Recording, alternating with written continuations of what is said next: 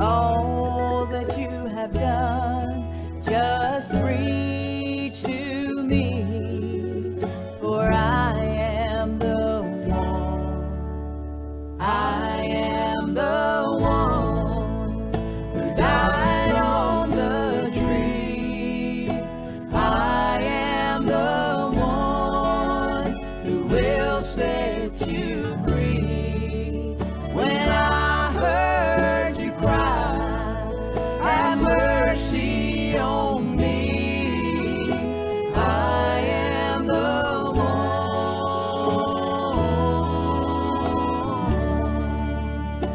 I am the one.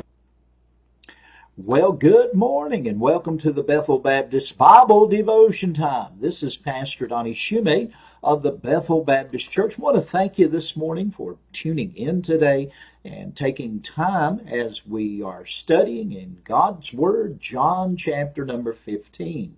And we've entitled our study, A Journey Through John. And my, what a journey it has been thus far. And we are not through yet. We've got a long way to go and several chapters more to go through. And we're going to take our time and not rush, but we're going to look today in John's Gospel, chapter 15, and we'll read verse number 2 as our text verse this morning. If you have nearby a copy of God's precious Word, I want to encourage you today to open up your Bible. And I want to be honest with you today. I can read it, and I hope that you trust what I'm reading is the true Word of God.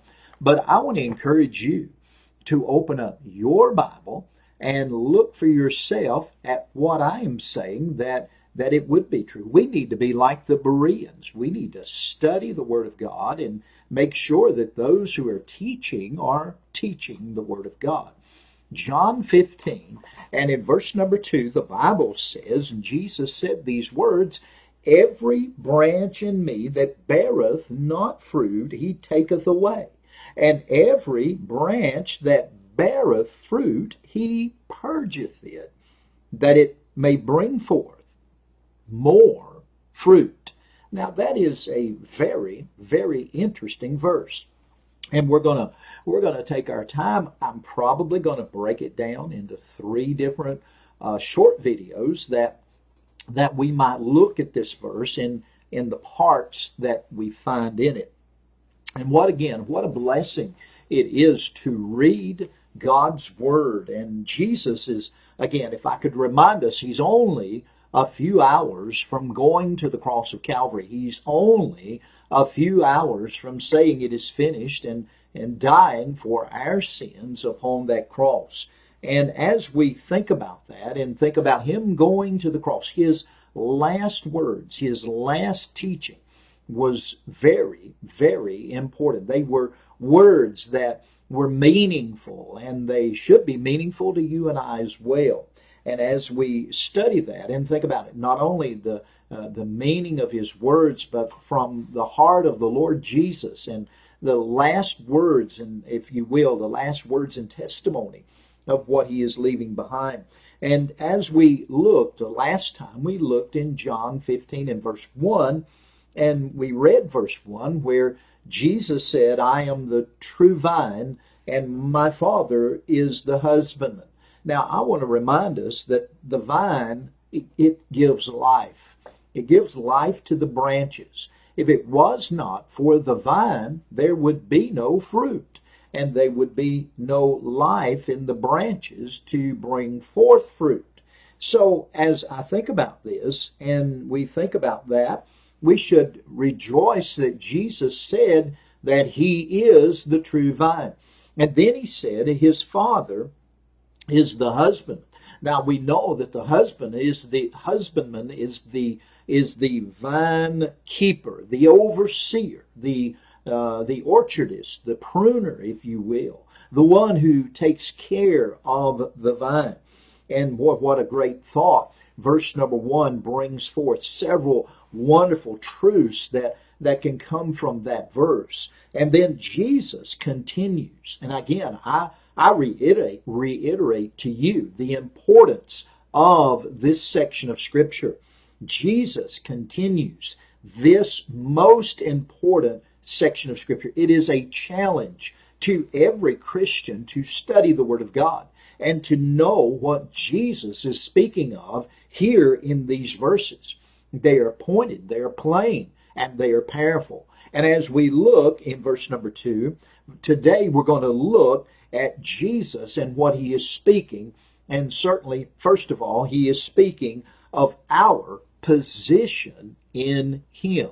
Now, I want you to get that. Again, look in John 15:2. Jesus said, "Every branch in me." Those first few words, very intriguing to me. We are in him, and he is the true vine. Again, the vine gives life, it gives strength, and it gives hope to the branches. Romans chapter 8 and verse number 1 says, "There is therefore now no condemnation to them which are in Christ Jesus, who walk not after the flesh, but after the Spirit." Now, as we're looking at this, and I think that as I'm breaking this down into at least 3 parts, all 3 of these parts go succinctly together. And we must realize that we are in Christ. Most important thing is to know that you've been saved. And if you've been saved today, there is now no condemnation because we are saved. We've been born again. We've been forgiven of our sin. And I'm glad of that. There is no condemnation versus certain condemnation right now for those who have never been saved. In John's Gospel, chapter 3, we remember verse 16 very well. Most of us can quote that verse. "For God so loved the world that he gave his only begotten Son, that whosoever believeth in him should not perish, but have everlasting life." But Jesus goes on to say, "For God sent not his Son into the world to condemn the world, but that the world through him might be saved. He that believeth on him is not condemned." John 3:18 says that. "But he that believeth he that believeth on him is not condemned, but he that believeth not," listen carefully, "is condemned already." And here's why. "Because he hath not believed in the name of the only begotten Son of God." And as we think about that today, I'm glad that I am in Christ, and right at this present moment, there is no condemnation. My sins, the multitude of them, has been paid for. And when God looks at me, he does not see me as a sinner. He sees the righteousness of his Son right now. And as I read Romans chapter 8, it speaks of proof of being in Christ that is found in the last part of verse 1. It says this, "Who walk not after the flesh, but after the Spirit." Romans 8:1. And as I think about that, we're walking. There's proof. There is a valid proof in our life. We can know that we have passed from death unto life. You say, how do you know that you're in Christ? Well, you walk not after the flesh, but after the Spirit. Our life will be led by the Spirit of God rather than the fleshly man with earthly desires. We should want the things of God. We should want to learn about him. We should desire his teaching. In 2 Corinthians 5:17, Paul said, "Therefore, if any man be in Christ, he is a new creature. Old things are passed away. Behold, all things are become new." What a great verse to go along with Romans 8:1. A new creature, a new beginning, a brand new start. And listen, when Jesus comes into your heart and he saves you, and he forgives you of all your sin, not only does he come in, he comes in permanently, and he stays with you, and he leads you. You see, he leads you. David said in Psalms 103, verse number 12, "As far as the east is from the west, so far hath he removed our transgressions from us." So I want to say to you, I'm glad that I am saved. My sins are all pardoned. My guilt is all gone. And I'm glad that Jesus is speaking of our position in Him.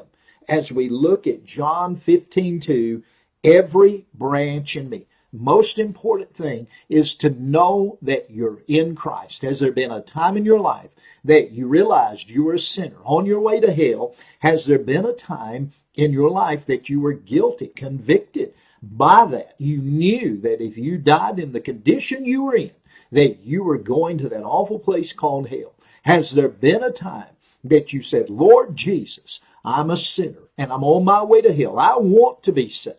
And Lord, forgive me of my sin. Sin is anything we think, say, or do that displeases God. And we've all sinned and come short of the glory of God. But the gift of God is eternal life through Jesus Christ our Lord. The Bible says that whosoever shall call upon the name of the Lord shall be saved. So we're all sinners. We are all in need of a Savior. Have you been to Jesus? Are you washed in the blood of the Lamb? You see, Jesus took your sins upon Himself. It was our sins that nailed Him to the cross. They were nailed to that cross with the Lord, and He paid it all. He paid the price that you and I can go free. And today, the question is, are you saved? If you're saved, you are a branch in the Lord Jesus. And that's such a wonderful thing. So Jesus, again, is speaking of our position in Him. That's part 1 of John 15:2. Lord willing, we'll be back again tomorrow, and we'll pick up right here, and we'll do and look at part 2 of John 15. May God bless you today. Hope you're having a great day, and may the Lord bless you. Lord willing, we'll see you in the morning. Bye-bye.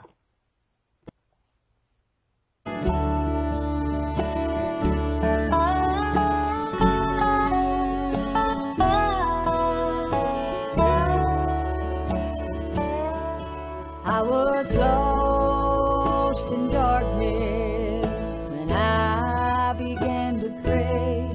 Then Jesus came to me on that faithful day. He said, child, I know you're sorry for all that you have done. Just reach to me, for I am the one. I am the one who died on the tree. I am the